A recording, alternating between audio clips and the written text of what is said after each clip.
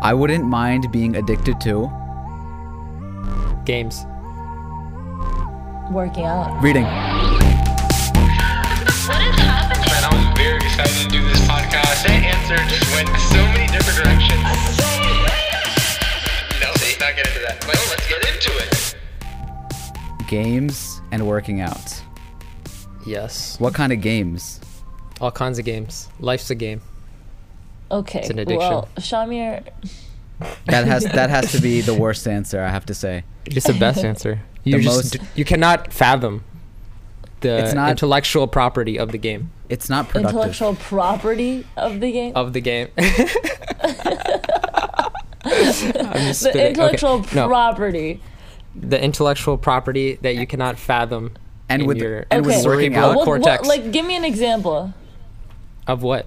of a game that You don't know what a would game wanna be is? addicted to.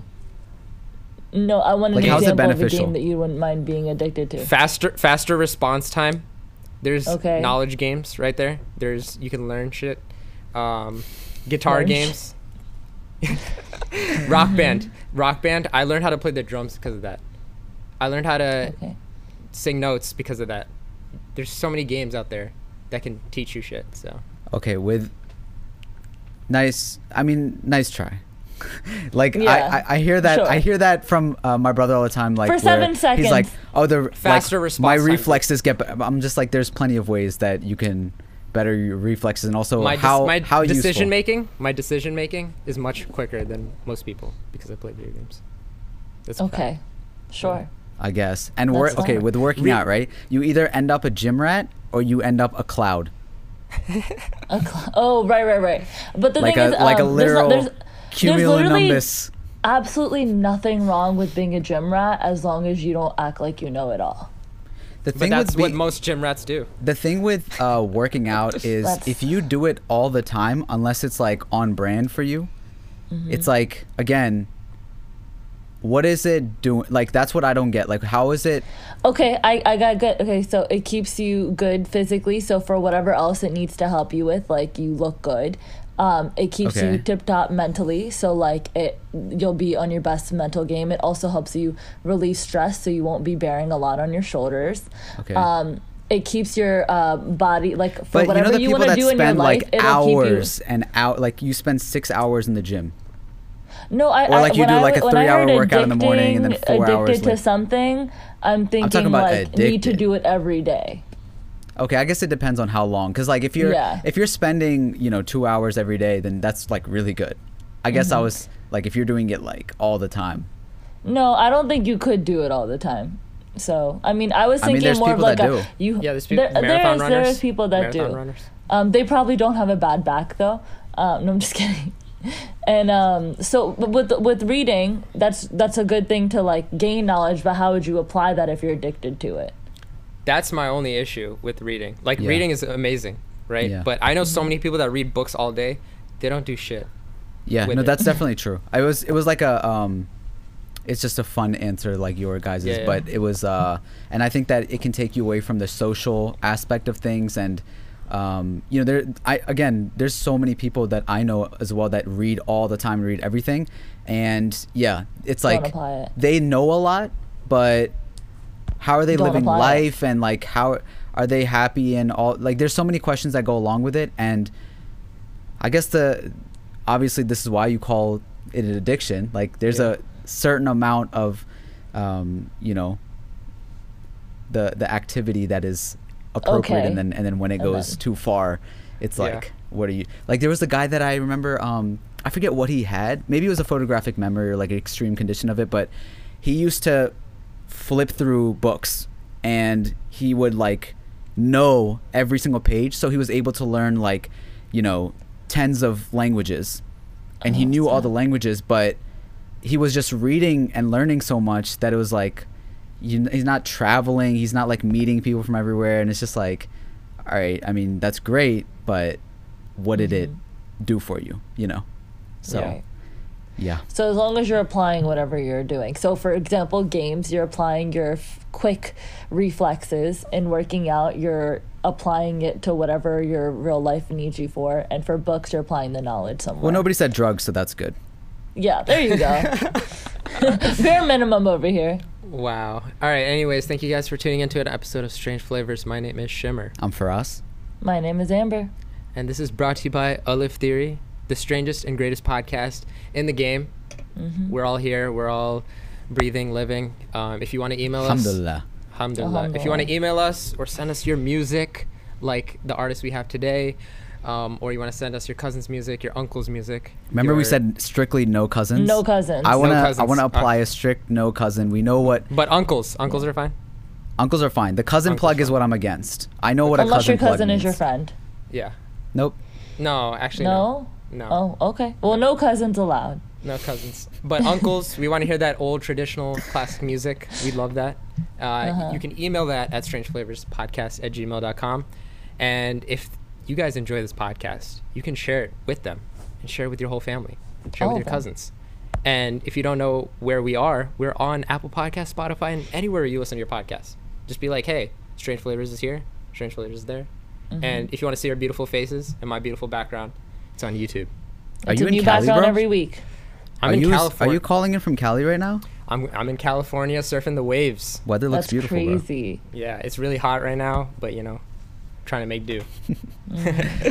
But yeah, and if you want to follow us on social media, you can everywhere: Facebook, IG, Twitter. And if you want to support this podcast, like our wonderful executive producer Bobber Bagel, bro. Bobber Bagel. Wow. you can Thank do you so much. Link in the description. 2-time supporter, Bobber Bagel. 2-time supporter. Yeah. Shout out.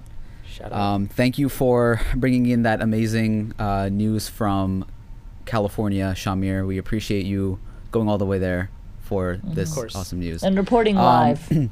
Reporting live, as always.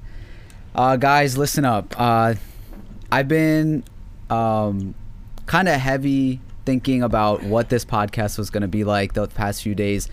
And honestly, I didn't want to do anything. I was like, man, with the situation going on in America right now, with the protests against the way that the police have been, the police brutality, and that comes with the murder of George Floyd. I'm calling it a murder because it was. Right.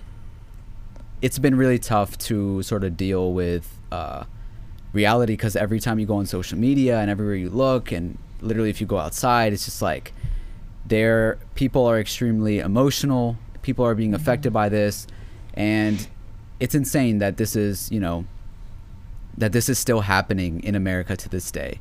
So we don't want to keep your spirits down or anything, and we do want to do the show as normal, but we want to give sort of our perspective on things, and maybe we can talk it out, and maybe you'll be able to relate to some things or have a greater understanding or greater curiosity for the way that we're experiencing it. So Yeah.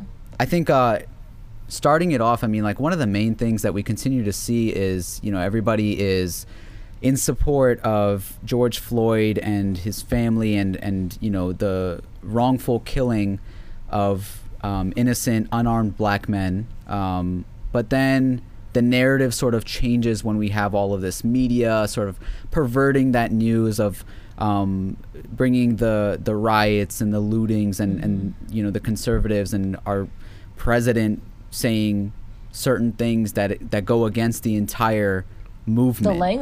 The language being used. Yeah. So I mean, like, right off the bat, let's just like talk about that aspect. And can you be for one thing, which is like the justice for George Floyd, and against the lootings, and not change the narrative and the message of what's going on? Like, Amber, I you think that- shared that thing that Target shared about their store being looted. I mean, let me start off with this. I think that the reason that this is a very important time, and honestly in history, is that we have a recording of the entire situation, start to finish. So there, even in the Ahmaud Arbery case, the ones that we talked about it in a few podcasts ago, there was just so much people, because it wasn't fully recorded, they didn't have the this and that. People were trying to like tear it apart. In this situation, you saw really the whole situation kind of unfold, and it's hard That's to why I deny called it a murder too, because we are all witnesses to it. it's hard to deny something that's fully right there, you know? And some people have chosen not to watch it, and I completely respect that choice. It is a hard video to watch, and you definitely don't have to, you know, partake in watching those things if you know where you stand and everything like that. And if it, you know, sends you into a wrong pathway, only do what you're comfortable in this time period. However, there is a lot of rhetoric on the internet that's kind of like, you know, I am feeling bad for George Floyd, but what are they doing with this looting and always that word, right. But it's always a but, and right there, Frost, you're pointing out a really good point, is that it's taking the focus off of what's important. It's taking it off of what's happening. And so when it comes to real quick on that, like when all of my, so you guys know that I grew up in a very conservative area, so I've been around that type of energy my whole life. My Facebook friends who were saying anything about this issue only came into the picture when it was about the butt. They never said anything about George Floyd, and a lot of them still haven't. They haven't said anything about that. They only have a problem. They're only offended when it comes to the materialistic things and the physical things, and not. They never came in. They only brought up George Floyd when there was a butt attached to it, and never before it. And that's where it's just like so disheartening. And the thing is, like, materialistic things can be replaced. Lives can't, and that's what's so sad about that. I think that really proves the intention, though. It's what you speak up about that it matters to you. Whatever you're speaking up about is what matters to you. And if you're going to speak up about the rioting and the looting and not the actual situation that's at hand, proves honestly to anybody listening and watching what matters to you. And so I had a few questions from my personal friends, and we had this conversation in our circle, is that they were like, guys, I don't know how to feel. I do support the situation. I just don't know how to feel about the rioting and looting. And I did want to make this point very quickly. When we protest peacefully and when we post our posts on social media, to be quite frank, those are the things that the government wants, because essentially we're not bothering them when we're doing those things. Those are peaceful ways of going about. You're not disrupting the system in any way. The way that I have been looking at the rioting and the looting is in a way that when you are now doing this, these are public servants' attention that you're trying to get. When you're causing this disruption, you're making them dispatch these police officers. You're making them focus on something. It's not just in the background, oh, there's a talk in the air, oh, there's a few peaceful protesters over there. You're not bothering them with that. When it's a loud uproar, and might I add, in history, all of these types of situations is what has caused change. When it comes to slavery, women's rights movement, segregation, all historical moments have had these. And I'm not saying that it excuses it, but it's honestly proven that it works. And the only reason why is that the people that are the public servants, the where our money goes, we are telling them to focus on the issue. There's a systematic issue when it comes to the training of the cops that there is when it comes to how they police in poverty-stricken neighborhoods, when it comes to how they profile people and the type of people that they're profiling, who that they're more likely to arrest. All those things are so deep-rooted in our system, and a time like this is taking a moment to go ahead and say, reflect on what is going wrong and what is it that we need to change in our system. And I think that this is also important. That everybody perceives things differently, and as Shamir mentioned, the whole, it's a physical thing, these buildings and stuff, and the lives can't be replaced, but the buildings can. And there's people that like Target, like some people of certain shops like Bobby Hundreds and this Bengali owner of this restaurant, they were all like, you know what, it's fine that our buildings burn down, we support the protesters, right? Not everybody feels that way, and that's obviously understandable. Some people have put their entire lives into making a certain restaurant or family business, and to get destructed in this mess while they're probably supporting the protesters, that is a consequence of the system. It's not right. It's still illegal. Nobody is saying that these things are legal or let them go and do that. It's just like, you have to understand that at the end of the day, this is a fault of the people who are in charge. These people have tried the peaceful protest when it came to the kneeling and with Colin Kaepernick and everyone. You know, he literally got kicked out of the NFL and he called a son of a bitch, and you know, like, how are you supposed to feel? in every peaceful way. There was so many peaceful protests and for 50 plus years, and like still. And they're still they were shut down and they were retaliated against, and then now you see the result of people just being fed up. And again, I say that, you know, it's not like it's a justified thing, but you have to be understanding of these people's emotions, and they have nothing to lose at this point. There's people crying in the streets of, I'm willing to put my life on the line for my people, for their future, for my kids, for everybody growing up. And as you said, this all serves as a distraction. Who are causing some of these riots? It's not all protesters. It's many people who have been identified as not members of any organizations that were leading peaceful protests. There's a lot of you know, white, young, reckless kids that are taking this opportunity people who are also taking time to be a part of the looting, and they're smashing things. And it adds there's a dude to the showing up with a there was a dude showing up with a bow and arrow. There's All a right, dude that showed up with a that sword. guy is so dumb. I saw that video of the guy. What did you think was going to happen with a single bow and arrow that takes a hot minute to reload and stuff? Like that, you deserve what's happening to you if you're going to show up and try to attack, like violently attack people. You could have prevented that on yourself, and then they're interviewing those people. That's the same situation of the Karen of Central Park, they call her, who was complaining and trying to call the police on that man who was bird watching and told her to obey the law and put her dog on the leash. And she knew exactly what she was doing. Right. She knew that by threatening to call the police, by having a literal like movie scene play out like the movie Get Out in front of him while screaming and saying, I can't hear you, I'm being attacked, and whatever else she's saying while choking her dog and almost killing it. These people know exactly what they're doing, and they want to cover up the problem with all these other distractions, including the people that are being set up to go and create. And by the way, this has been in history for the longest time. There are organizations that send out these people to create these distractions from the further problem. And also, there's, believe it or not, there's organizations like the ones that are protesting. There's organizations within that exist to make money off of protests on both sides. Like, I know that might be a shocker for people, but there's people that want racism to exist so that they continue to make money in the same way that, you know, cancer research and these prescription pill companies, they all make money. There's a lot of people making money off of racism on both sides. So you have to truly look at the situation on your own and politics.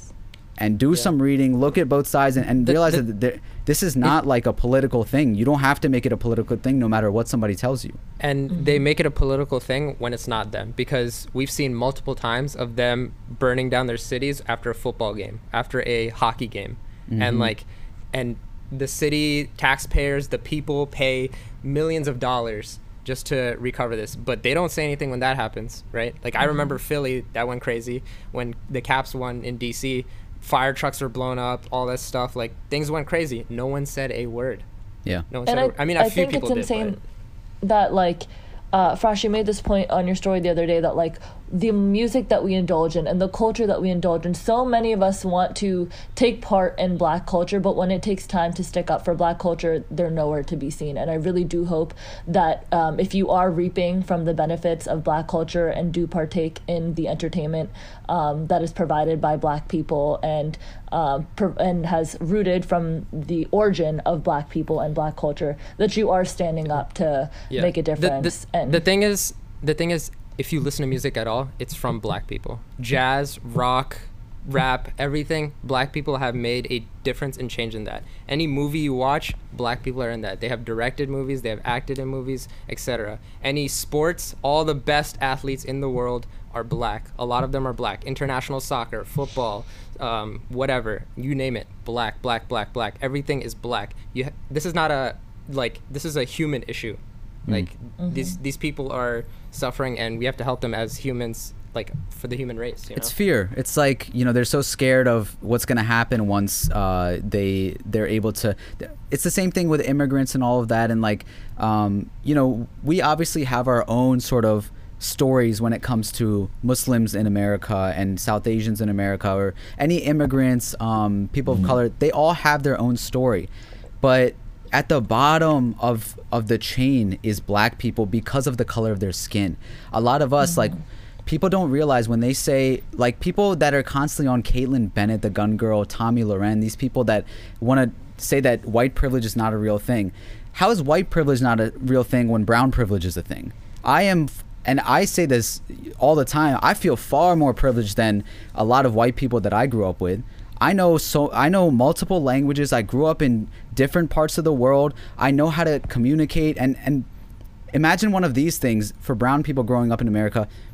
We're cool with the whites. We're cool with the blacks. So many of us that we can make our way in and out of these groups without facing any sort of consequences. And it's easy for us and convenient for us to take things from black culture and use it in our style, our language, our forms of entertainment. But then when it comes to standing up for them or facing the same sort of reality that they have to face, oh wait, no, I'm with the doctors and the lawyers and engineers. Our community is better than this. And that becomes problematic right there when it's like you don't realize your own privilege. So being white, like, that goes across the board. It's in our culture too. It's light-skinned people. It's in black culture. There's it's in every culture. Colorism exists in almost every culture out there. Yeah. And then when I see, I was watching YouTube a few days ago, and this has just started emerging, all of this talk. And I was watching a Nelk Boys video and then a Danny Duncan video, and for some reason both of their thumbnails, they didn't know that this was coming, but it was like a prank on cops. The Nelk Boys were doing a prank on cops where they were pretending to drink and drive, and it was 0% alcohol. And the way that they were treated, right? This was not like an experiment or anything. This was just, they had made this video. But the cop went up and, he was like, hey, what are you drinking? Like, you can't be doing that. And they were messing with him like crazy. And then he eventually looked at the can and he's like, what is this? And then he started laughing with them. And he treated them so well, started joking around.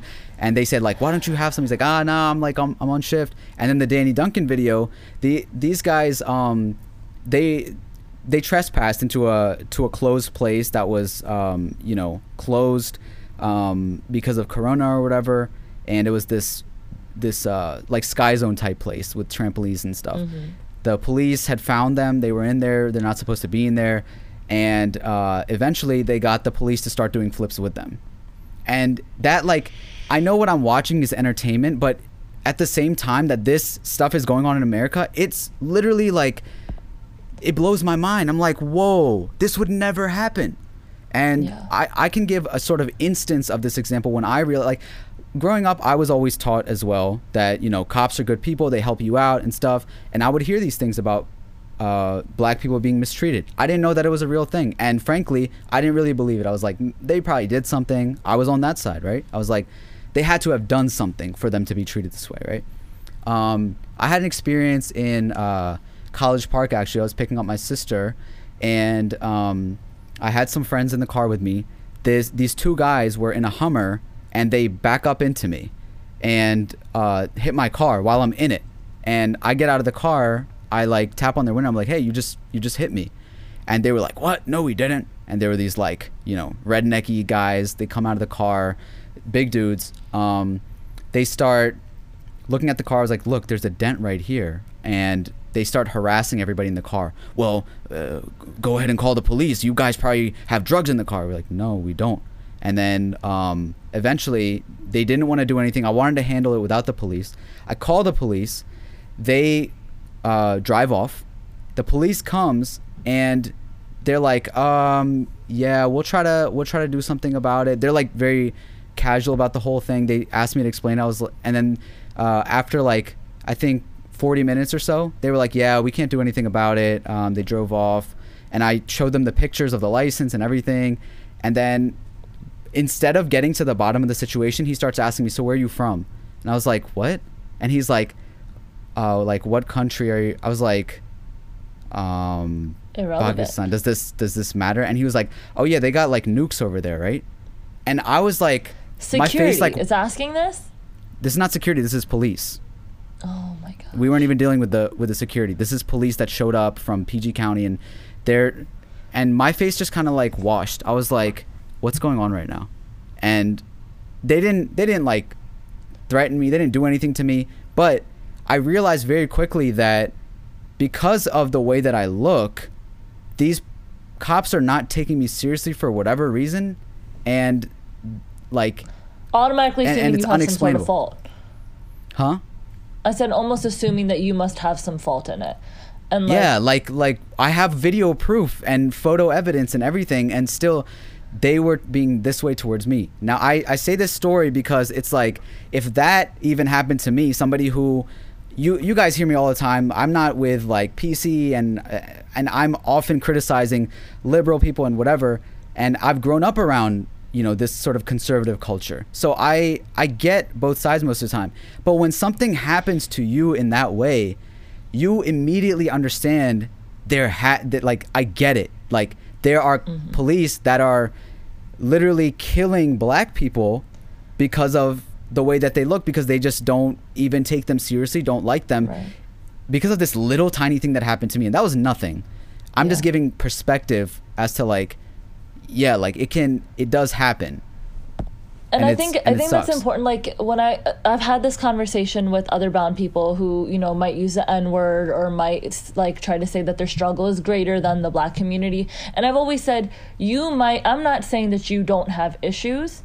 I'm saying that when it comes down to it, your life is not going to be threatened in the way that a black person's life will be threatened. Like, I've been called, like everybody's, well, I'm not gonna say everybody, most brown people, like, oh yeah, like, Saddam Hussein is your uncle, like, oh, Bin Laden, Those are jokes and those are things, and sure, they hurt and whatever, but the reality is my life was never threatened the way that a black man or a black woman or people of color who have those situations. If I was in situations I've been in some sketchy situations in college where I know I've gotten away with it because of the fact that I am not black, and I was around majority black people, so like I knew that was almost that was my privilege there.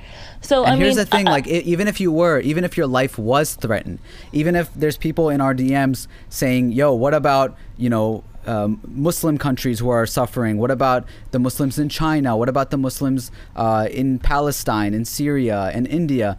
It's like, yes, this is the exact reason that we need to stand up for black people in America right now, is because oppressed people are oppressed people, and you should help out whoever you can. And this relates to something that we're seeing in broad daylight right now.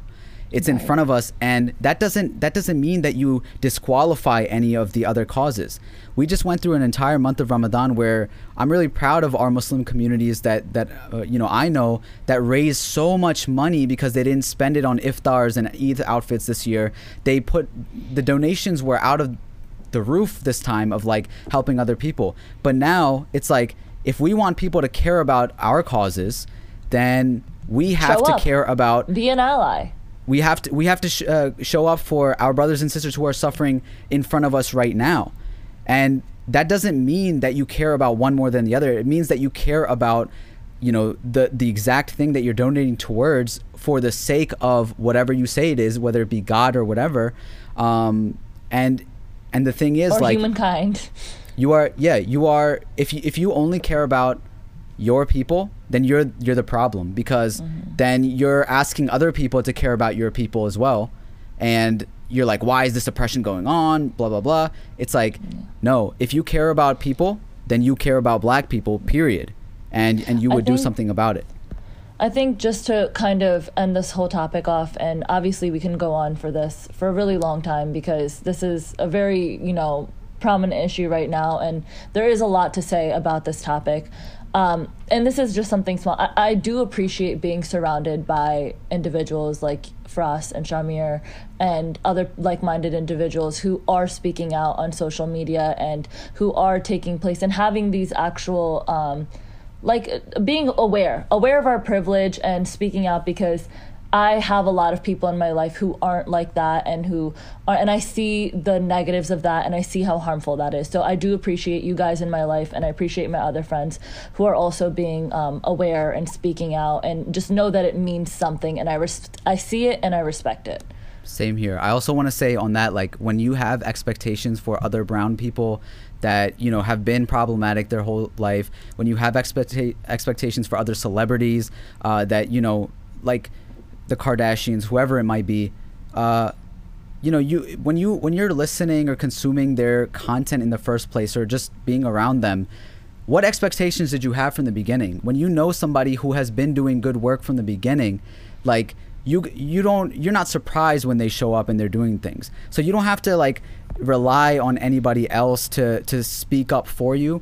As long as you're doing the work, it all adds up and it all ends up benefiting. That's why, like, you know, we never had a discussion about like, hey guys, should we do this, release a message for Alif Theory or Ronald Pono or whatever, because it's like, we're living this right now. I could care less about those things. Like, that's what we do for fun. That's, yeah, like, we're gonna, you know, continue to make content and everything, but like right now, I'm speaking as me. I'm speaking as me, and you're speaking as you, and we're doing what we can. Like, Shamir was, you know, out in the streets today protesting. He was really with the people. If you want to speak about that a little bit, like what that was like and how the media is sort of like just explaining what the riots were. What was that experience like? Did you see any riots or was... I wanted to go and see like this for myself. I also wanted to support those that need the support. And I had the time and I had my, you know, physical body to be there.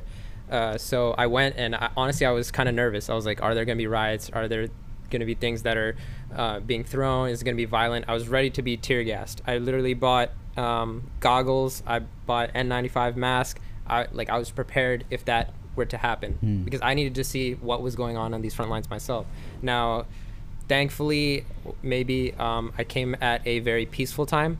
There was a bunch of people amazing showing support, and it was a very peaceful protest, and like everyone was super peaceful. However, I did see remnants of the night before. Gucci stores robbed, boards all the way up, like a lot of windows were shattered, a lot of things were stolen and looted, but it wasn't as scary as they made it out to be on the news. And they kind of showed that, like, on the news that, oh, it's happening everywhere. It's not. There's in all these cities, there's peaceful protests happening all the time. I think in specific times there are riots happening, and maybe I just missed that. But yeah, and we should know that better than anybody when it comes to like our countries as Muslims or South Asians. The way that we're seen in the news versus like what our, you know, personal experiences are. We know better than anybody, and we need to be above that. And I want to say last thing with this on my end is that all of this comes down to one word for me, and that's leadership. If you have the right leader that you trust, that everybody believes in, none of this is a problem from the beginning. Whether it be the way that we dealt with the coronavirus or this situation that has been ongoing for far too long. I don't care if it's Obama, Biden, whoever. Right, there's this Prime Minister Jacinda Ardern from New Zealand. Have you guys heard of her? I have not. So she is the one that had to deal with that mass shooting with the Christchurch, and the way that she dealt with that was so empathetic. She was with the people immediately, with the Muslim community. She did not name the shooter. She did not publicize him. She condemned him. She spoke so monstrous of him and people like him, and said that the Muslim communities that are here, the Muslim people that are here, are New Zealanders. It doesn't matter how long they've been here, for a year or they grew up here for however long. She was with them, with the families, talking to them, crying with them. I'm not saying you have to cry with them, but you have to be there with them. You have to understand people's pain and why it's happening. And then she also, like, all within, I think, the last year, she dealt with a volcano that was extremely deadly. And she dealt with the coronavirus so well that everybody listened to her strict orders. And the coronavirus is almost completely wiped out now in New Zealand. This is because of leadership.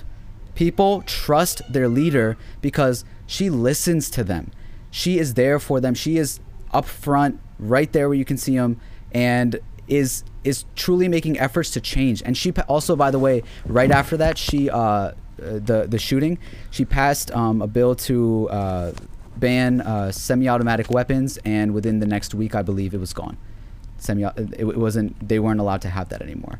So this is called action, right? Instead of saying that you loot, we shoot, and all of these other things that are only inciting more violence, that are only causing people more hurt and more distance from the people that are supposed to lead them, right?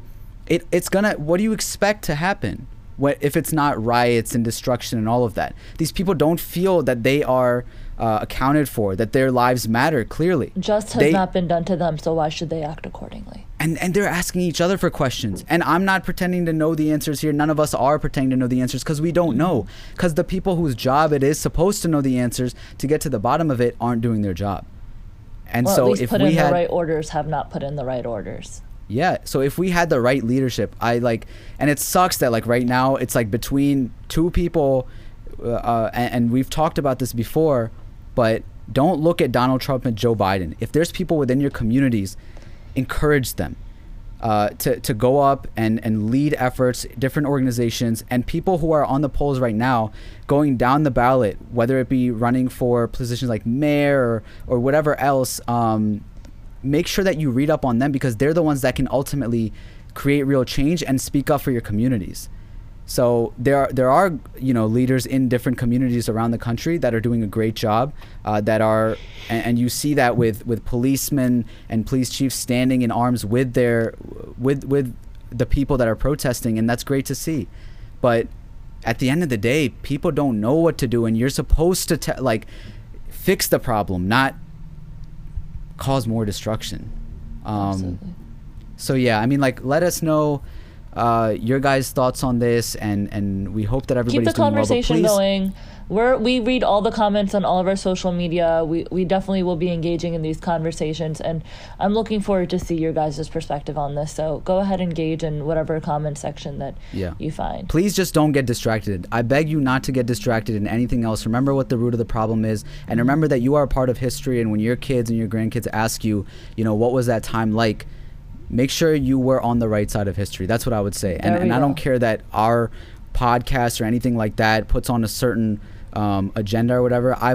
And our whole brand, I Live Theory and everything, has always been about the people and helping people and making sure that our voices are not wasted. We don't care about money or anything like that. We care about people enjoying our content and being heard. So and if you're black and you distracted. partake in our content, just know that we also see you and that we stand with you, and that we're hoping that history goes in the way that we hope. Yes. And I'm sorry that went on for a bit long. Obviously, this is going to be an ongoing thing, and this is a real time we're living in. We don't want to come off inauthentic in any way. This is very real, and this was heavy on our hearts. So I think we'll continue to talk about more topics in the future, but we have taken up a lot of time, so I'd like to introduce the guest at this time. And this is great because he is also experiencing in the real world what's going on. So without further ado, our stranger today is a Los Angeles-based rapper and producer who makes contemporary hip-hop that draws off his experience growing up as a first-generation American Muslim from an immigrant household. So, everybody, please welcome Hasib. Speeding down my lane while I'm sleeping is a shame. Is you dreaming or you working? Both meanings ain't the same. Opening my eyes cause these snakes running game. I'm just focused on the prize while these fakes hunt the fame. Summertime, fall, winter, spring. Feeling good, feeling great. Summertime, fall, winter, spring. What's going on, Hasib? What's poppin'? Man, you look drained. Are you okay? I'm you yeah, good? yeah. No, honestly, I'm gonna be honest, man. I haven't really been sleeping much these past few days. Because of what's been going on. Yeah, I think it's a few things. I think after Ramadan, my sleep schedule was all messed up anyway. You know what I mean? Same. And then so I was trying to fix that, and then you know what I mean. Everything kind of hit the fan and went crazy, and I don't know, man. I go down rabbit holes when I'm in something. I start I don't know. I've been watching nothing but riot live streams for hours, like at night, and it's not even healthy to do so. But you know, it's kind of like, unfortunately, where I've been. You know what I mean? In my head. Yeah. You get consumed in it, and just like, especially with the endless scrolling, you can watch news for a long time, but then eventually you start seeing the same videos and kind of the same thing. But with social media, it's a whole different game now. And once you start on Twitter or whatever, it's just like, it's hard to stop. Very true. And especially like it gets kind of confusing, right? Like you start to hearing so many different people with so many different opinions. You're in LA right now. You said you just got an alert on your phone. What's your perspective of what's kind of been going on, and what's LA like right now? So, you know, I'm gonna start by saying I haven't been at the protests, and I haven't been marching or on the front lines. You know what I mean? So I want to be like respectful of that and let people know that my perspective is one from home. And you know, as much as I want to be out there, there's a couple family things going on. I have a really important weekend coming up next weekend on some family personal stuff, and like, you know, my girl was like, "Do not go outside. We have an important weekend. Do not go outside." So I was like, "All right, let me do what I can from home." So that's like, I just want to kind of put that out there. But from what I'm observing from my Twitter feed or CNN or whatever, or from what friends are telling me, friends who are there, is, you know, this is what it looks like to me, bro. And sis, you know what I mean? Like, it's okay. I consider myself a boy, by the way. All right, for sure. You can't say that in this age, Amber. People will actually take it literally. I'm sorry. I consider myself one of the boys. Okay, all right. I mean, hey, you know, I don't discriminate on gender identity. You feel me? So whatever your preference is, I got you. But getting back to it, like what I'm noticing is, it looks like people are peacefully assembling, right? I know at Pan Pacific Park off Fairfax and 3rd, one of my homegirls went yesterday, and you know, that's the one I wanted to go to. Unfortunately, I did not, but what I noticed and what I've been told is that people are coming together peacefully. They're trying to protest, they're trying to march, and then they're having standoffs with the police. And the police will do something provocatory, like hit someone with the club, or spray somebody with mace, or shoot rubber bullets, or NYPD driving a car through a barricade. Whatever it is, there's dozens of clips you could find of police that are being provocative and instigating violence at these places, and then chaos starts to erupt. And then when chaos erupts, that's when the opportunists come out and start doing fuck shit, you know what I mean? And that's what gets documented. Right, and that's what CNN will have on loop, you know what I mean? CNN been showing the same footage of North Philadelphia being looted, the same 10-second clip over and over again, and they're like, this really, you know, takes away from the main, like, you know, cause. Issue. And it's like, bro, y'all are the ones who have it on loop. Even for Los Angeles, I was watching the news yesterday while I was at work. There, like, the TV's on, and like for LA, they were playing just like the same burning car in one area. There's all the people are everywhere else, but they'll have it just on the burning car for like 10-15 minutes straight, and then keep on playing that same car back. Even today, I went to like a protest today, and I was like kind of scared. I was like, is there going to be riots? Is there going to be stuff going on? It was really peaceful for the most part, like everything I saw. So yeah, it's just the media. Yeah. It's the media, it's the police, it's the looters, it's a whole lot of other shit going on that does take away from the message, unfortunately.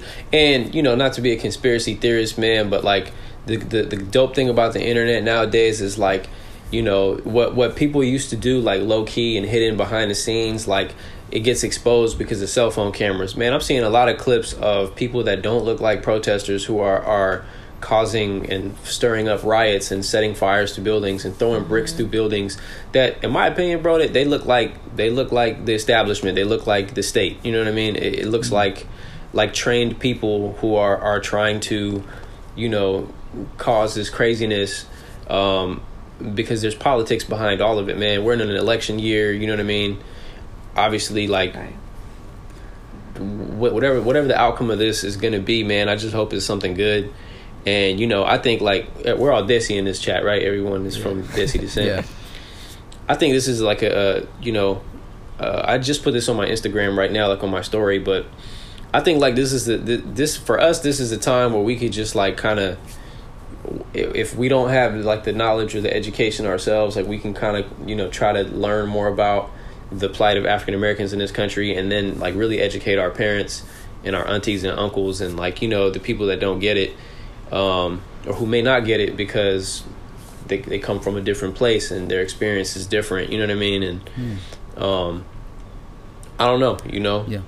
It's I wanted to ask you, like, you know, I do want to talk about you today as well, but one of the things that your music provides is that sort of socially conscious topic and experiences that you've had growing up, what you've seen, and the problems that you see with society and culture and things like that, and the way that you and your people, being, you know, Desi people, are perceived. So when you see something like this, you know, does that relate to your experience of, you know, what you've seen, whether it be growing up in the U.S., how Muslims have been perceived or anything like that? Yeah, for sure. I mean, you know, I grew up out here in Southern California in a Desi household, but I grew up on black culture. So you always lived in California your whole life? Yeah, I was born in New York, but I didn't really stay out there long at all. I feel like when I'd hear your music, you had like New York. It seemed like a New York accent. Or, especially my earlier stuff, yeah, because I grew up on New York hip hop, like Mobb Deep and Nas, and like that was the kind of hip hop I was listening to, you know. So formed like your literal voice. Yeah, I would say like I don't know, man. There's certain things like I say that are LA accent-ish, you know what I mean? Or the way it is, if I say like, hey, yo, like, get over here, like the way I say here, like New Yorkers don't say here that. Well, that was Scorpion from Mortal Kombat. Get over here! That's great, yeah. That's a Mortal Kombat accent. Right. Right. I don't know, man. I've had like just a lot of different influence in terms of like, you know, my homies out here growing up, or listening to New York hip hop, or one of my OGs who like took me on tour very early was from Detroit, so like I picked up some Detroit slang around the way or whatever, you know what I mean?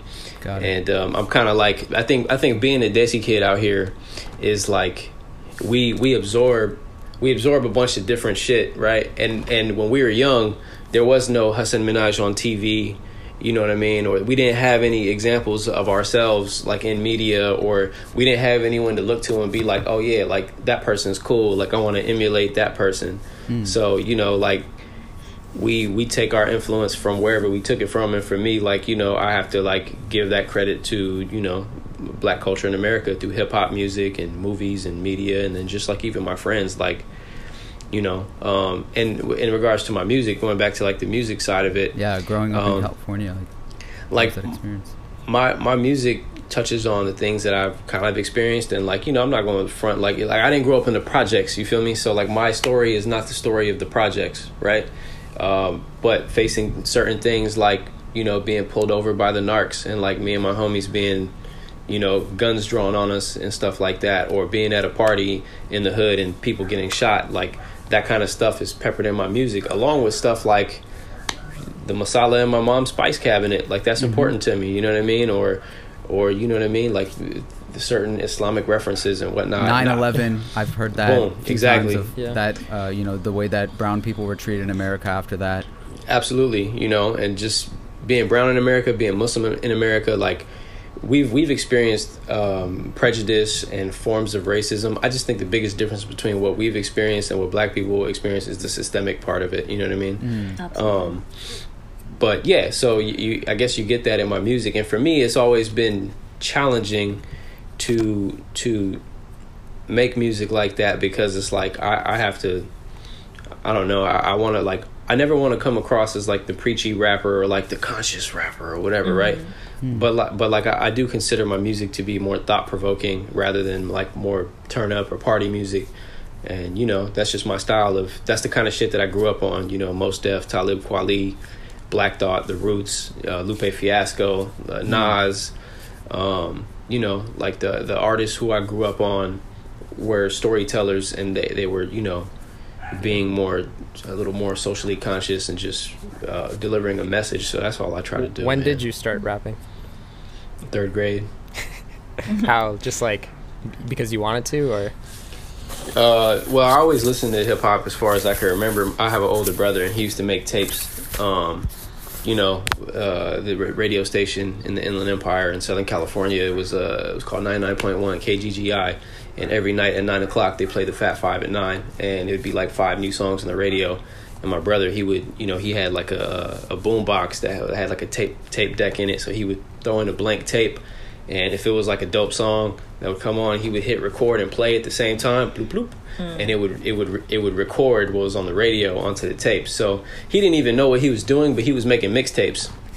You know what I mean? And essentially, like, that was like my first kind of like introduction to it. And then one of my older cousins, who, you know, he's probably like 40 now or something like that, but, you know, he was always banging hip hop in his car, and, you know, he had a big ass system in his car and like rims on his car and shit like that. So I always just taking in this influence, and then once again like absorbing black culture through TV and music and media. And then in 3rd grade, what had happened was we had to read a poem out of the literature book. It was language arts is what they called it in elementary school out here. And we had to read a poem out of the English book in front of the class. And the one I picked was, it was like written as a rap, and it was called Nathaniel Be Free. And so I read that poem in front of the class, and it was kind of like a rap. And then like the class like clapped or whatever, you know what I mean? I was like, oh, snap. They're like, oh, yo, you sounded good. Like, that sounded good. And I'm like, shit, I can write my own shit. So I started writing my own shit. And then, you know, very early on, like, I don't know, man, almost as far back as I can remember, like I've always just done it, you know? Well, when was it that, like you said, we never had the Hassan Minaj's, and I mean, the brown rappers just started, like, you know, forming now or becoming a little bit more popularized. But how did you find your voice instead of imitating, you know, the black rappers that you had heard in New York or wherever it be, adding that sort of South Asian experience in it or Muslim experience in it? I think for me, it was about like getting comfortable with my own identity. You know what I mean? Because like, what did that take? Honestly, man, it's really hard to say. Like, when I look back, there was a point in my life where I was like embarrassed of being Desi, man. You know what I mean? And even now to this day, like, it's not something I'm not like, yo, I am the Desi rapper. You know what I mean? Like, that's not how I get down. Like, I'd rather like give you that in like naturally in bits and pieces, but like. And I think another thing, like, my family, we're kind of, I'm not going to say we're unique, because I think this might be, as many people might go through this, but, like, I didn't have, like, one thing I identified with early on. Like, you know how some people are like, yo, I'm Punjabi, or I'm Kashmiri, or I'm, you know. That's literally us. You see? That Amber's Kashmiri, I'm Punjabi. Yeah. Boom, there you go, right? But I understand what you mean about not knowing how to identify with that, because even Kashmiri came as an identity for me later in life. Right. Yeah, and I'm from Karachi, like, and I don't have that. I have that similar experience as you. Right. So, like, for example, my parents were born in a country called Burma. You see what I'm saying? And Burma is next to Bangladesh and Thailand and Vietnam. And Rangoon, but our ancestors are from Gujarat, India. So technically, ethnically, we're Gujarati, right? But the Burmese government nationalized and started kicking Muslims out and killing Muslims and doing all kind of crazy shit. So then, you know, they went to Dhaka, Bangladesh, and then from Bangladesh, my dad ended up in Karachi. And so my dad is like a, you know, a K-Town dude, you know what I mean? He's a Karachi representative, like, to the core, you know what I'm saying? And my mom went back to Gujarat, India. So it's like, okay, are we Pakistani? Are we Indian? We're definitely not Bengali, even though we were in Dhaka for a couple years. Are we Burmese? Because y'all were born in Burma. Like, what is it? I don't know. Yeah. It's geopolitics, and I think that caused a lot of confusion. So when people ask, I say, like, yo, I'm Desi, I'm South Asian, but, like, I don't, like, ride with any one flag or anything like that, because it's just mad confusing to me. Yeah. So you only recently, you said you've been rapping since 3rd grade, but this project Growth, I think that's when all of us actually found your music through mutual friends and everything. So what was it that made Growth that first sort of album that you wanted to be like, all right, this is my first? It was your first album, right? No, I wouldn't say that. It was my first album that broke through the noise and like that actually like did something. Everything else was just very like local and you know, it wasn't. It was being, all my previous projects were I don't want to say they were slept on, because honestly, like, I'm gonna be 100, like maybe they just weren't as good, you know. Okay. I don't know, like, because some people say like mixtapes versus album, and I don't know how, like, since you brand yourself, I'm looking at your stuff right now, but it seemed like Growth was that first sort of thing that you were like, all right, this is like official. I don't know. Yeah, nah, see, like, all right, before I even was going by Hasib, I was going by another name. I was going by Futuristic, and I was like putting shit out as Futuristic, and I had an album. That's a rapper, right? Yeah. He's from Arizona. Like, so I was Futuristic at the same time this other dude was, and like he started kind of buzzing faster than I did. And, you know, so I was like, I gotta change my name, you know. I mean, there's like 50 babies in the rap game right now, so I think it would have been right. But it was also symbolic of me like finding myself and you know what I mean, kind of doing the thing that that made me be me. You know what I mean? What is Hasib the Few? That's your Instagram name, and that's your website as well. Right. So it goes back to Futuristic. So the homies would just call me Few for short. Oh wow. Dang. Right, and then in 2013, I thought you were saying like there's not many of you. That's what I got of it. Well, so it's, you know, it's kind of like you can make of it what you want. Like for me, like this, that was like the official thing that it became the Few, because the Few was like short for Futuristic. But, you know, if you look more like metaphorical or whatever, you know, my brand of music and my style of music is not like for the masses. Like, I don't make pop music, and I've never made music like with the intention to like be the most famous rapper or anything like that. Like, I'm from the underground, you know what I mean? And my music is for a niche audience. And, you know, like I kind of take pride in that. So when I think of like the people that listen to my music, like that's the Few, you know what I mean? Like we are the Few, you know. But yeah, that's where that came from. Yes. You mentioned that you had like other projects and songs. Like, how many projects did you have? Oh man, let me start counting. Flow Sessions Volume 1, Volume 2, 2.5, Stairways to EP, Professor X Tape, Fly Trap. Because on Apple Music, when I go, 8, I see Growth 9, and a song before Growth. No, I got 9 projects. Yeah, because a lot of stuff I took down because I wasn't necessarily even proud of it, and then a lot of stuff. The first 1, 2, 3, 4 mixtapes and EP. The first 5 projects were in the era of CDs. And, you know, they weren't even really like on digital like that. Like, I used to have a Bandcamp back in the day, and I think like there's still people that, like, a few people that have those songs, mostly like close friends and family, you know what I mean? But that's not even music that I would like really want people to hear at this point. So you've been in this like forever, technically. Yeah. So like, what keeps you like going up until this point and like reaching this buzz? Yeah, I think one of the things is like, this is like, it's who I am. It's not like what I do. I think a lot of people try to rap, and that's all good. Like, you know, I think if you have a calling, you should go for it and try it. Or if you even just want to fuck around and do it just for fun, like, do it, right? But for me, like, there was never a moment where I was like, you know what, like, I want to try to rap, or like, I want to rap. Like, nah, I always just did. So for me, it's like a natural thing to do. And, you know, in terms of like pursuing it at the level that I try to pursue it as, I get a lot of energy from when you know, like, when, for example, Growth, going back to Growth, right? Like, before I put that album out, I told my engineer, I was like, bro, if this album doesn't reach people, man, I don't know how much longer I could do this shit. Right. Meaning how much longer I could pursue it at this capacity, you know what I mean? Because on one of your posts you said that would be the determining factor if you would even go forth in music. Why was that so important to you for that specific album to reach a new level? And mental health, you know.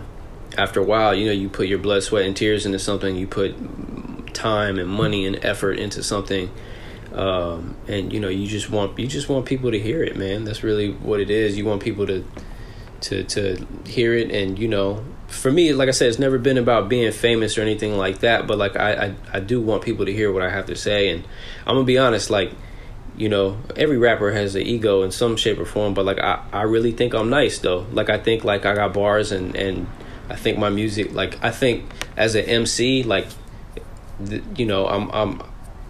I can go bar for bar with a lot of people, and the way I write patterns and write lyrics, like I'm very confident. And a lot of my heroes have like given me that cosign. A lot of my people who I grew up listening to, have shaken my hand when I got off stage, when I opened for them, and been like, yo, you killed that shit, good shit. So like when you hear people say that, that kind of keeps me going. You know what I mean? It's like, nah, like I know I could do this because Earl Sweatshirt just told me my shit is fire. Like, damn, I got to keep going. You know what I mean? Or, Did that actually happen? Yeah. That's awesome. Now, I don't want to even name drop, but like that's happened multiple times. I feel dumb for even saying that, but you shouldn't. You shouldn't. And you shouldn't say I think before any of this stuff, because you do have bars. Yeah. No, seriously, like you do have bars, and you should Thanks, feel man. like you are incredible, because there's a lot of people that do this, and you kind of hear the same style, you hear the same sort of message or lack of message. And I told you this before, but like your music, when I heard Growth, I had no idea who you were, but I resonated with it so much, the same way that I resonated with Eminem, who when I first heard, I didn't know who he was, I didn't know his story, I don't relate to his story, but the way that he told his story was so impactful, in the same way that you told it, that I think that anybody can pick up their headphones, listen to it, and then go back to that time that they first heard it and be like, man, I remember what was happening when I heard this thing. Right. So you should like please pat yourself on the back. No, like you are dope. Especially Thank when you. you say Appreciate that, that, the album success and all that having to do with mental health. Right when you dropped that album, I was dealing with a lot of mental health issues myself, and I remember that album being like my staple for that time period. I used to listen to that through and through, and I resonated with a lot of it. It genuinely got me through a very hard time, so I appreciate that. Man, that means a lot to me, yo. And to hear that, that's why I think, like, that's why a lot of people, I guess, ask me if Growth is my first album. It's not, but it is my first album that I think really reached people and had the ability to touch people in terms of like the quality of the music, the delivery of the music, the format, the presentation of it, just what it was and what it is. I think like I could look back at my music career, and Growth is like the thing that I'll be like, yo, that's a moment that I was very proud of. And now I'm in a place where I'm like, all right, I gotta create that again, and you know what I mean, create like what's the next thing. So that's what I've been working on, trying to like make something that's as meaningful and that reaches people in the same way and that is as impactful. So it seems like you definitely take these like darker sides of your life and more like downing moments and really channel that into your music. Has that always been your coping mechanism? Yeah, for sure. I think, all right, so everyone's intention with music is not the same. People listen to music for different things.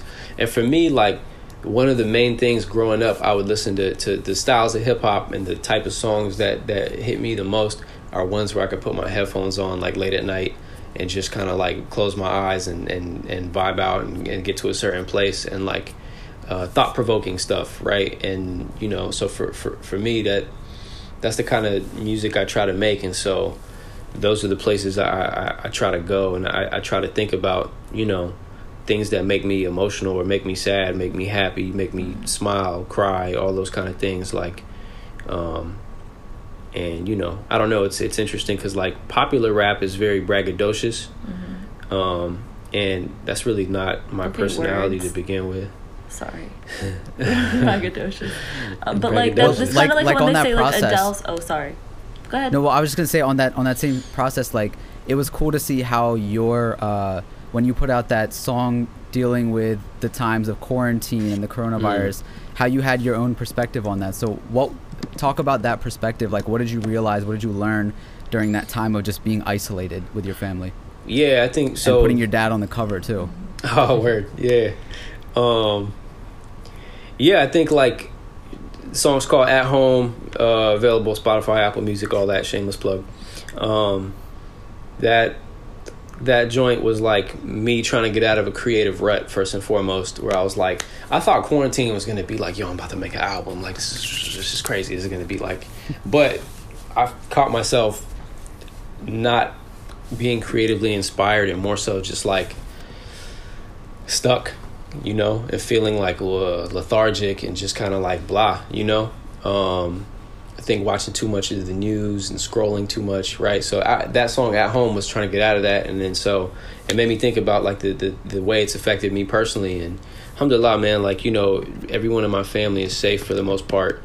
You know, I you know, a couple of distant relatives got COVID, and you know, my brother, he's a physician out in New York, and you know, he's on the front lines. He's actually a lung doctor, so like he's frontline. How are they all doing now? They're doing good, man. They're hanging in there. New York is looking a lot better. But also, like, you know, my girl and I were supposed to get engaged back in March, you know, and literally... Oh, you were one of those. Wow.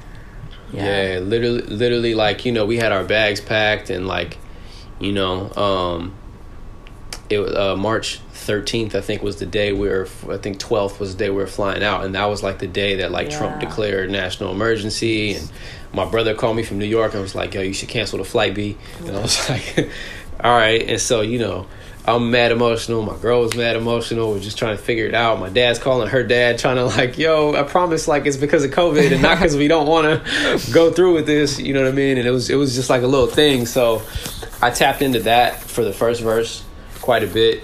And then in the second verse, I tapped into more so like what my brothers told me, what New York is like, you know, and just, you know, my little brother, my younger brother, he's actually a student, also in medical school, man. Shout out to all the DSC doctors out there doing their thing, upholding the stereotype, saving lives. You know, but he was a student at Elmhurst, and Elmhurst was the hospital where like they were bringing up refrigerator trucks to like put dead bodies in and stuff like that. It was really bad over there. So I was just trying to tap into to you know, the information that they're giving me and just relay that. So you talked about, you know, meeting some sort of some, I guess, famous people along the way when you're opening up for them or whatever. How do you, for artists that are coming up or want to know the process, what does it take to be on tour and all of that? Because you've gone to Europe and toured around the U.S. and so how do you get to do that? That would require like a manual or a book. For sure. It's definitely, it was a long process, right? So I guess it started in like 2009 when I started performing locally in the hip hop scene out here in LA and in the Inland Empire. Were you signed? No, never. I've never been signed. It's always been independent. So I started playing shows like locally and just, you know, doing a lot of like, started with like open mics in my early teenage years, and then it like got more to like, you know, local hip hop shows with a bunch of local hip hop. Pretty much like a promoter would do a little contract with like a small bar and grill that has a stage and a mic, and then that promoter would put together, you know, 10 rappers and singers and whoever and beat makers, and they would hop on stage throughout night, and they would all bring 5 or 10 of their friends, and you would have, you know, a crowd of 30 people or whatever, or whatever it was, and then you just perform. And you know, that was how it like really started, and that was kind of how I started connecting with like the local hip hop scene for a minute, and you know, really just like building up my live performance skills and whatnot. And you know, at one point, so one of my heroes is a underground MC, like a legend from Michigan named One Below. He was in a group called Binary Star, and Binary Star is like late 90s, early 2000s underground hip hop like royalty. And you know, you wouldn't know of him unless you know of him, right? He's a Desi guy? No. This is an African American brother from Michigan. Oh, okay. And I opened up for him a couple times, and he was like one of my favorite artists, and he's Muslim, you know what I mean? And so we just like, you know, one day he was in town on tour, and I was like, yo, like, you want to play basketball? Because I used to play basketball in high school, and all my boys, we like hooped. And he was like, man, you want to play basketball? I was like, come on, let's go. And so he was like, shit, I'm trying to hoop, let's go. So we went and we hooped, and after we played, like he was like, "Hey man, you really hoop." I'm like, "Yeah man, I'm trying to tell you, like we play, you know what I mean?" And he was like, "Yeah man, but I'm from Michigan, bro. Like Indian kids don't be hooping." I'm like, "Yeah bro, this California is different." So in any case, we kind of formed a friendship, and he took me on tour for the first time when I was like 19. Oh wow. Yeah, and he showed me the ropes on like just like the basics of like touring in the underground scene, right? So you know, where y'all from? Where, like, what city are you guys in? We're in different parts of Maryland. Yeah. Near I'm DC, from Baltimore. which is, yeah. Okay, so like I've never played a show in Washington DC, right? But if I wanted to play a show in DC, which Spotify tells me I have listeners in DC, or if I wanted to play a show, you know, I don't know. I don't know if I have listeners in Baltimore or where, but like DC is probably the closest city to y'all that my data tells me I have listeners in, and also just based on my Instagram that people hit me up and they're like, "Yo, come to DC" or whatever. So if I wanted to play a show in DC, I would look at like small venues. The I think it's like the Bluebird Cafe or something like that. You know, there's venues in DC, and I'd be like, "Yo, let's set something up," and I'd holler at y'all, and we'd put together a show, and we would create a flyer, and we would do all the things, right? So there's a really independent DIY way of doing it.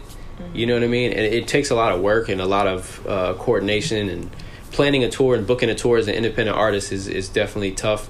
And then, you know, thankfully, like the Euro tours, like there was a booking agent involved, and I got to a point where, you know, I was able to, you know, wash my hands of that, and, you know, not have to worry about connecting all the dots, and more so just, you know, pulling up to the venue for sound check and playing the show. So how did the non-Desi people react to your music?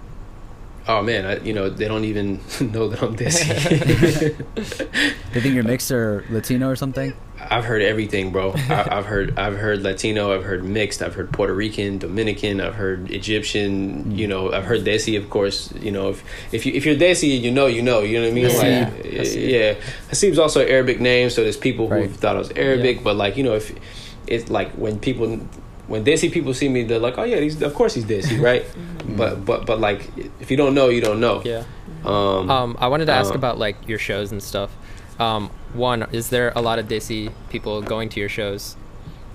Depends on the city. Okay. And you go to Toronto and it's all Desi people. Okay. But you know, in LA, there's only like a few Desi people. That's awesome. You know what I mean? It's mostly Hispanic people, Yeah. A few black people, you know. Also, as a fan of like performance art, I want to ask, like, how important is it to like differentiate your performance from your song? Like, you can't just stand up there and just rap your song. Like, what are some things you do while you're performing and stuff like that to elevate your song? First thing is I don't rap over my lyrics. You know, I rap over instrumentals. And sometimes I'll like layer the hooks so that like I could take a breath during the hook and just sing along with the hook or whatever. But you know, if I'm rapping and I stop rapping, like all you hear is beat. So I'm not just like up there dancing to my own music. That's one. And then two, like I play with the DJ. His name's DJ Ice, the Frozen one. So he's really dope. He's an incredible DJ, and you know, our chemistry on stage is pretty amazing. And you know, I don't know. I just try to. I try to be as captivating as possible, and I try to be myself. So the way I talk to the crowd and the way I present myself is like, it's natural, and I think that makes me really comfortable on stage. And I think when I'm comfortable on stage, like the crowd is comfortable, and then it becomes an experience. During your my shows 20, aren't like, oh sorry no, go ahead. During your 2019 tour, where you went across Europe and stuff, I can only imagine that you had a lot of like highs and lows. Can you take a moment and kind of share what your highlight was and maybe what a low point was that other people maybe didn't see? It's 2019 Sylvan LaCue tour in Europe. Apologies in advance. Or tours in general. Yeah. Okay. Yeah. Oh, yeah. Tours in general. Tours in general makes it a little easier. Your highlight and your low point. I would say, okay, I've had a few highlights. Let me try to narrow them down to a couple iconic moments. The first tour I was ever on in 2009, our car flipped. We got into a car accident in Detroit, and you know, we almost died. And that was this is a high point. This is a low point. Oh. Okay. But I mean, I This is like low that he point. took highlight as highlight and not high point. Highlight. Yeah, that was like Okay. that was like just a crazy moment, you know what I mean? And I don't know if that was necessarily a low point either, but it was like a moment where like, damn, bro, we almost died. Right. You know, my mom, like the insurance company called my mom because I was still on their insurance at the time and whatnot. And they're like, yo, yeah, what the fuck? You got into an accident, blah, blah, blah. It was just like grateful to be alive. And then, you know, the first time I played a show internationally was Cairo, Egypt. That blew my mind, yo. Wow. That was crazy. And then more recently, that's like back in the day. More recently, in 2018, I was on tour with Coda the Friend in Europe, and I played in Paris. And bro, Paris was dope. Like Paris is probably my favorite city to perform in. And Wow, what How do you relate to differentiated it? people? you said what? Well, I was gonna say, how do you relate to people that you know, speak different languages and stuff through hip hop? Hip hop is universal, man. I don't know what it is. It's hip hop at its core is like a feel. You know what I mean?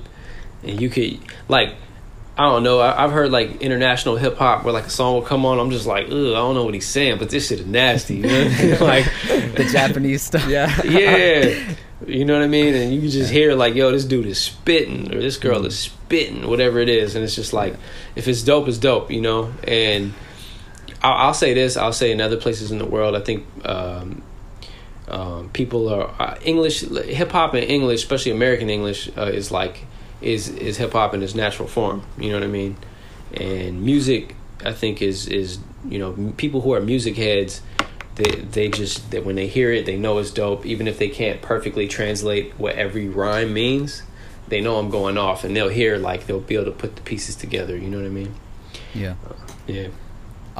So when it comes to, you know, you doing your own thing, being independent, how much do you look at your sort of strategy of how you're going to get out there, whether it be your music, your brand in general? Do you look at the industry as an example? Do you look at somebody like Russ and see what he's doing? What are some of your influences, and what direction do you want to go when it comes to marketing and getting yourself out there? Yeah, that's a, you know, that's $1 million question, and that's a question that I think, you know, the best way to answer that is to, one, know that it's always and constantly evolving, right? So like what worked for me in 2018 when I put out Growth, it won't work for me now because the algorithms are different. Obviously, you on TikTok? You know what? I've tried TikTok, but I haven't really figured it out yet. And one of the things that's tough for me about TikTok is like you kind of got to be a little goofy to like really, you know, get into it. And it's not really my personality naturally. I'm more of like this shit is serious, B. And then, There's a niche for that on TikTok. maybe I gotta find the right niche or just spend more time like working on TikTok. But nah, I think, you know, Instagram for me as a platform is what grew the most during the time of Growth, and I think like it's kind of like settled back down. And I think a lot of influencers in general have seen like, oh man, I'm getting less likes on my shit now or whatever, right? Just because, I don't know, there's a lot more noise. And so that's what I'm currently working on now is like I have a new project, I have new songs. What am I going to do to break through the noise? And, you know, I can't reveal all my secrets. Otherwise, they're no longer, you know, I lose competitive advantage. You know what I mean? I'll never forget one of the homies, right? We kind of came up in the local scene together. Really dope MC. And, you know, he was like, early on, he was starting to get like a lot of really big blog posts on like Two Dope Boys and OK Player and, you know what I mean? Like just like big websites, especially during the blog era. And I asked him, I was like, bro, how are you getting this? He's like, hey man, you know what I'm saying? Like, you know, God is great. I'm like, all right. I was like, yeah, all the time, you know? But, and in the same way, people hit me up all the time. Like, how do you get Spotify listeners? How do you go on tour? How you do this? How you do that? I'm like, yo, man, alhamdulillah, you know what I'm saying? Like, I can't give you this. I see you're on TikTok here with Pokemon cards. You're shaving your head. Yeah. You are goofy. I try, man. But what I'm saying is like, there's moments. Yeah. There's moments where it's like, all right, cool, I'm in that mood and I can do it. But in general, that's like that. Like my older brother, that man he's way better on social media than me. He don't even rap. He's a doctor, but he's like, his personality is more just like, look, you know, look at this crazy shit or whatever, and you know, like he's comfortable doing that. Me, it takes me like I got to be in a certain kind of mindset and energy. And that's why my music sounds the way it does, because my personality, my frame of mind is a certain thing. And like, obviously you can't just be one thing. You got to be more whole and, you know, more rounded. And that's why I try. But my TikTok hasn't really popped off like that, though. You gotta throw some of your music videos on there. That's a good point. I need to. I just got to get active and you know, do some stuff on there. But yeah. Well, would you do, like, when it comes to the marketing stuff, would you ever do anything for like through the creative side? Like, I've heard Gary Vee, for example, tell people that you need to put out a song every day, or you know, you need to be just putting stuff out there until somebody bites on or something. Does that feel authentic to you or doable to you at all? I think I think it depends, man. I don't think Gary Vee's like wrong per se, but you know, if you keep putting up a song every day and it's not working, then that's the wrong strategy for you. You know what I mean? If you put up a song every week and it's not working for you, then that's the wrong strategy. If you're doing it and it's working, then keep doing it, right? So for me, like, I know I have to increase like output in the way that the platforms are set up is like, you know, the algorithms reward activity for the most part. But there's also like, there's a sweet science to digital marketing, and it's like, you know, if you post too much on Instagram, you're diluting yourself. If you're putting up too many songs on Spotify, like, then are they like, I don't know, like, what makes them special? Sure. You know what I mean? Like, one of the other, like, take someone like Anik, for example, right? Anik, I was just gonna say that's the episode where Gary was telling him, and you know, he had a really hard time trying to explain to him, like, that's not how I make my music. Right. And you seem in that similar sort of lane of like that. If something's timeless, if something has taken this long to make it, you know, I don't know what your process is, but yeah, no, for sure. And you know, like, bro, I got songs that I think are like fire and good to go and ready to go, and they've been done for almost 2 years, bro. But the right situation hasn't come up to where I could just put it out willy-nilly. Like, I have to make sure that, you know what I mean, I have support on different fronts, and that, you know, being an independent artist, I think there's an idea that like being independent means that you can just do whatever and put up whatever whenever, and that you're not signed. But like, nah, if you're doing it right, you're creating partnerships and you're collaborating with people behind the scenes in order to help you, because unless you get to a certain point where your audience is big enough to that whatever you throw up is just going to be consumed by a mass of people, which, you know, someone like Russ, who you alluded to, Russ is big enough now to, it don't matter what he does, like, or what strategy he employs, like, he has a big audience, you feel me? And they're going to respond to what he puts up. Same thing with one of the homies, Coda the Friend. That's what he did. He was releasing music video after music video, and like a simplified music video with a certain aesthetic with the lyrics on the bottom, and he would just blankly stare at the camera and rap his verse, and it almost looked like a picture, and it was just like, it worked. It worked for him, and he kept doing it, and now he's big enough to where, you know, he doesn't have to think as hard about the marketing campaign, because he could put up an album and 2 million people are going to go listen to it on Spotify because he's built the platform already. Yeah. So how do you differentiate the you know, you mentioned the collaborations and making connections, and that seems how your tour even started. How do you differentiate the people that are really rooting for you from the sort of fake love? And if you've dealt with that, you know, how do you differentiate that? Yeah, I think like in this content-driven world that we're in, and clout-driven world, it's like, look, everybody's after some form of it, right? It's all like, otherwise you wouldn't do it. Not everyone's intention isn't pure. That's a given, right? And just general business and whatever. Like, you know, if you're employed, you go to work. Even people who work for nonprofit organizations get paid. You know what I mean? So people always have their own personal agenda, and you know, I know that going into it. But I think it's just about aligning with like-minded individuals or people who have the same general principles. Even if you have different independent goals than other people, if you stand on a similar like moral compass, or if you're in the same similar moral direction, then you can make shit happen, and you could work with people and do things, and you know, but it's all about like natural relationships. And I'm gonna be honest, man, like me, bro, I've been a lone wolf for a long time, you know what I mean? I'm the kind of dude, I don't roll with the big crew. Like my best friends who I grew up with, oh damn, I got another public safety alert. So my recording stopped. I don't know when, but it did. Yeah, it recorded 45 minutes worth. Yeah, I'm just gonna record. Okay, we're on 45. That's fine. Okay. Just start recording again. It'll be okay. That's how you know shit's real. There's helicopters out here. I'm getting public safety alerts. I can hear it. That's crazy. But yeah, just kind of syncing up with like-minded individuals and people who have similar, at least like moral standing, so that you guys are on the same page. And then I think one of the hardest things is like I was saying, like I'm kind of like a lone wolf. Like I don't have like a big group of friends who I like roll around with. Like my best friends are married with kids and work corporate jobs, and you know what I mean, like do completely different shit that has nothing to do with music. And how do they look at you? Do they support? Are they supportive of everything? Are they like, when are you gonna get it? Get the whole wife and kids and all of that house or whatever going, all that they do. All of that. It's all of that. It's like, you know, early on, like they were like going with me on tour. They were like going to a lot of shows, and then we kind of grew in different directions, right? And then so at first I had like a resentment, like, oh, they don't come to shows no more, or like, you know, they forgot about blah blah blah blah blah blah blah.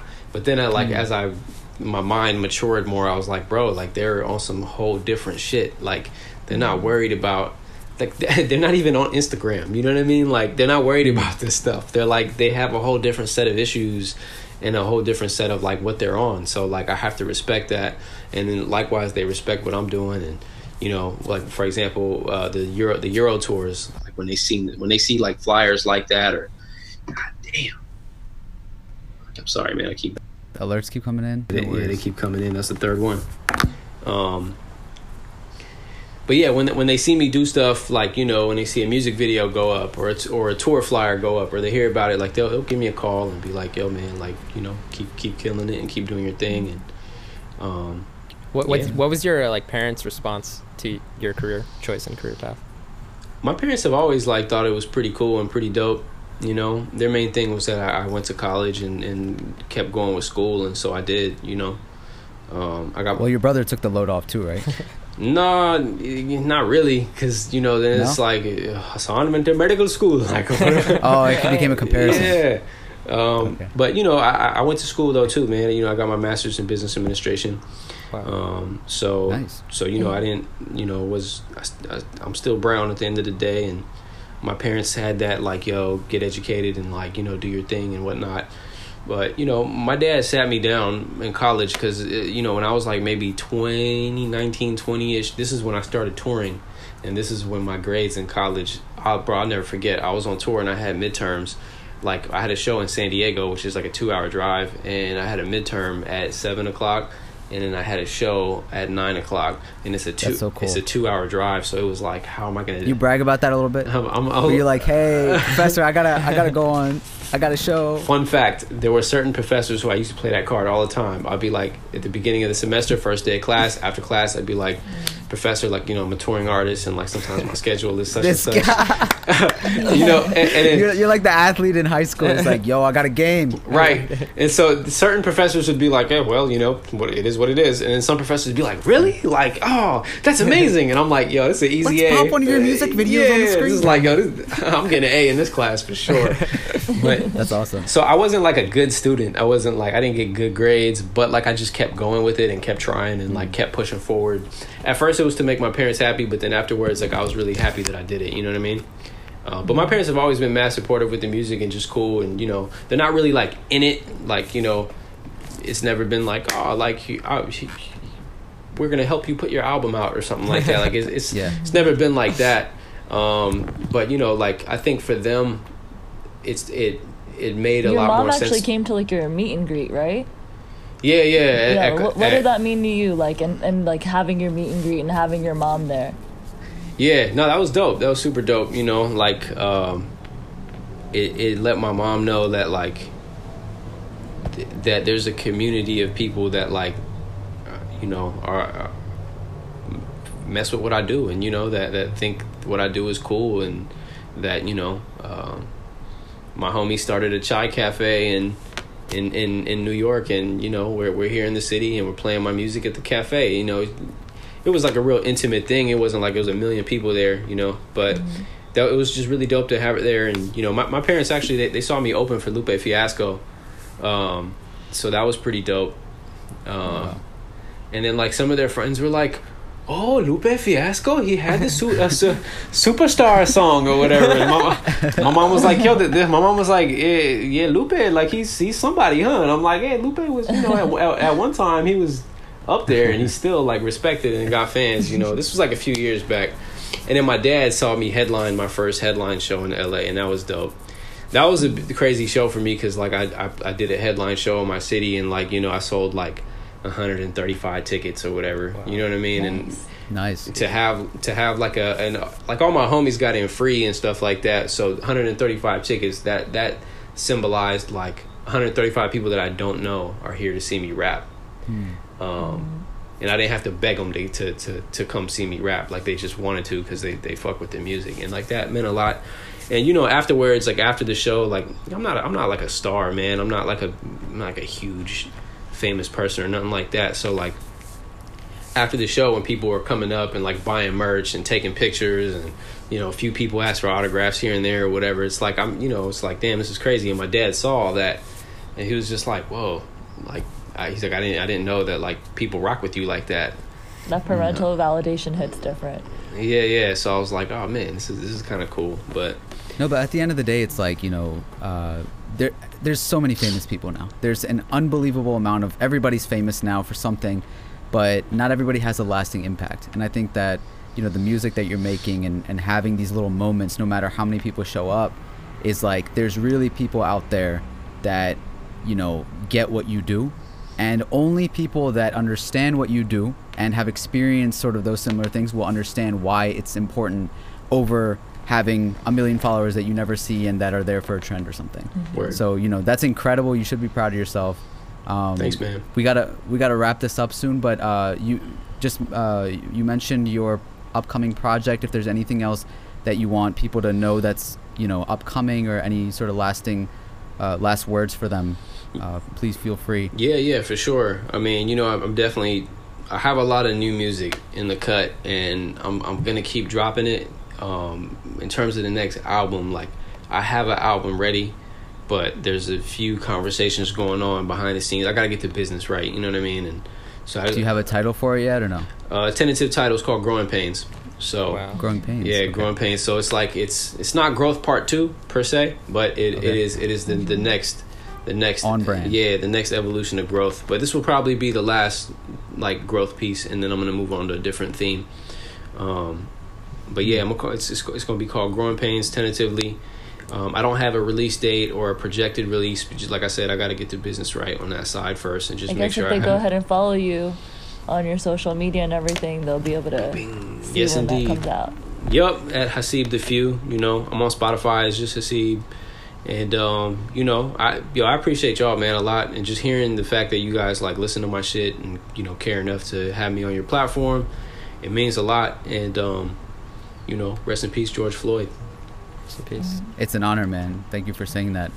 Before you go, this is Strange Flavors, and at the end of every Strange Flavors podcast, we like to ask the guest one question. And Shamir, if you want to ask that question, go ahead.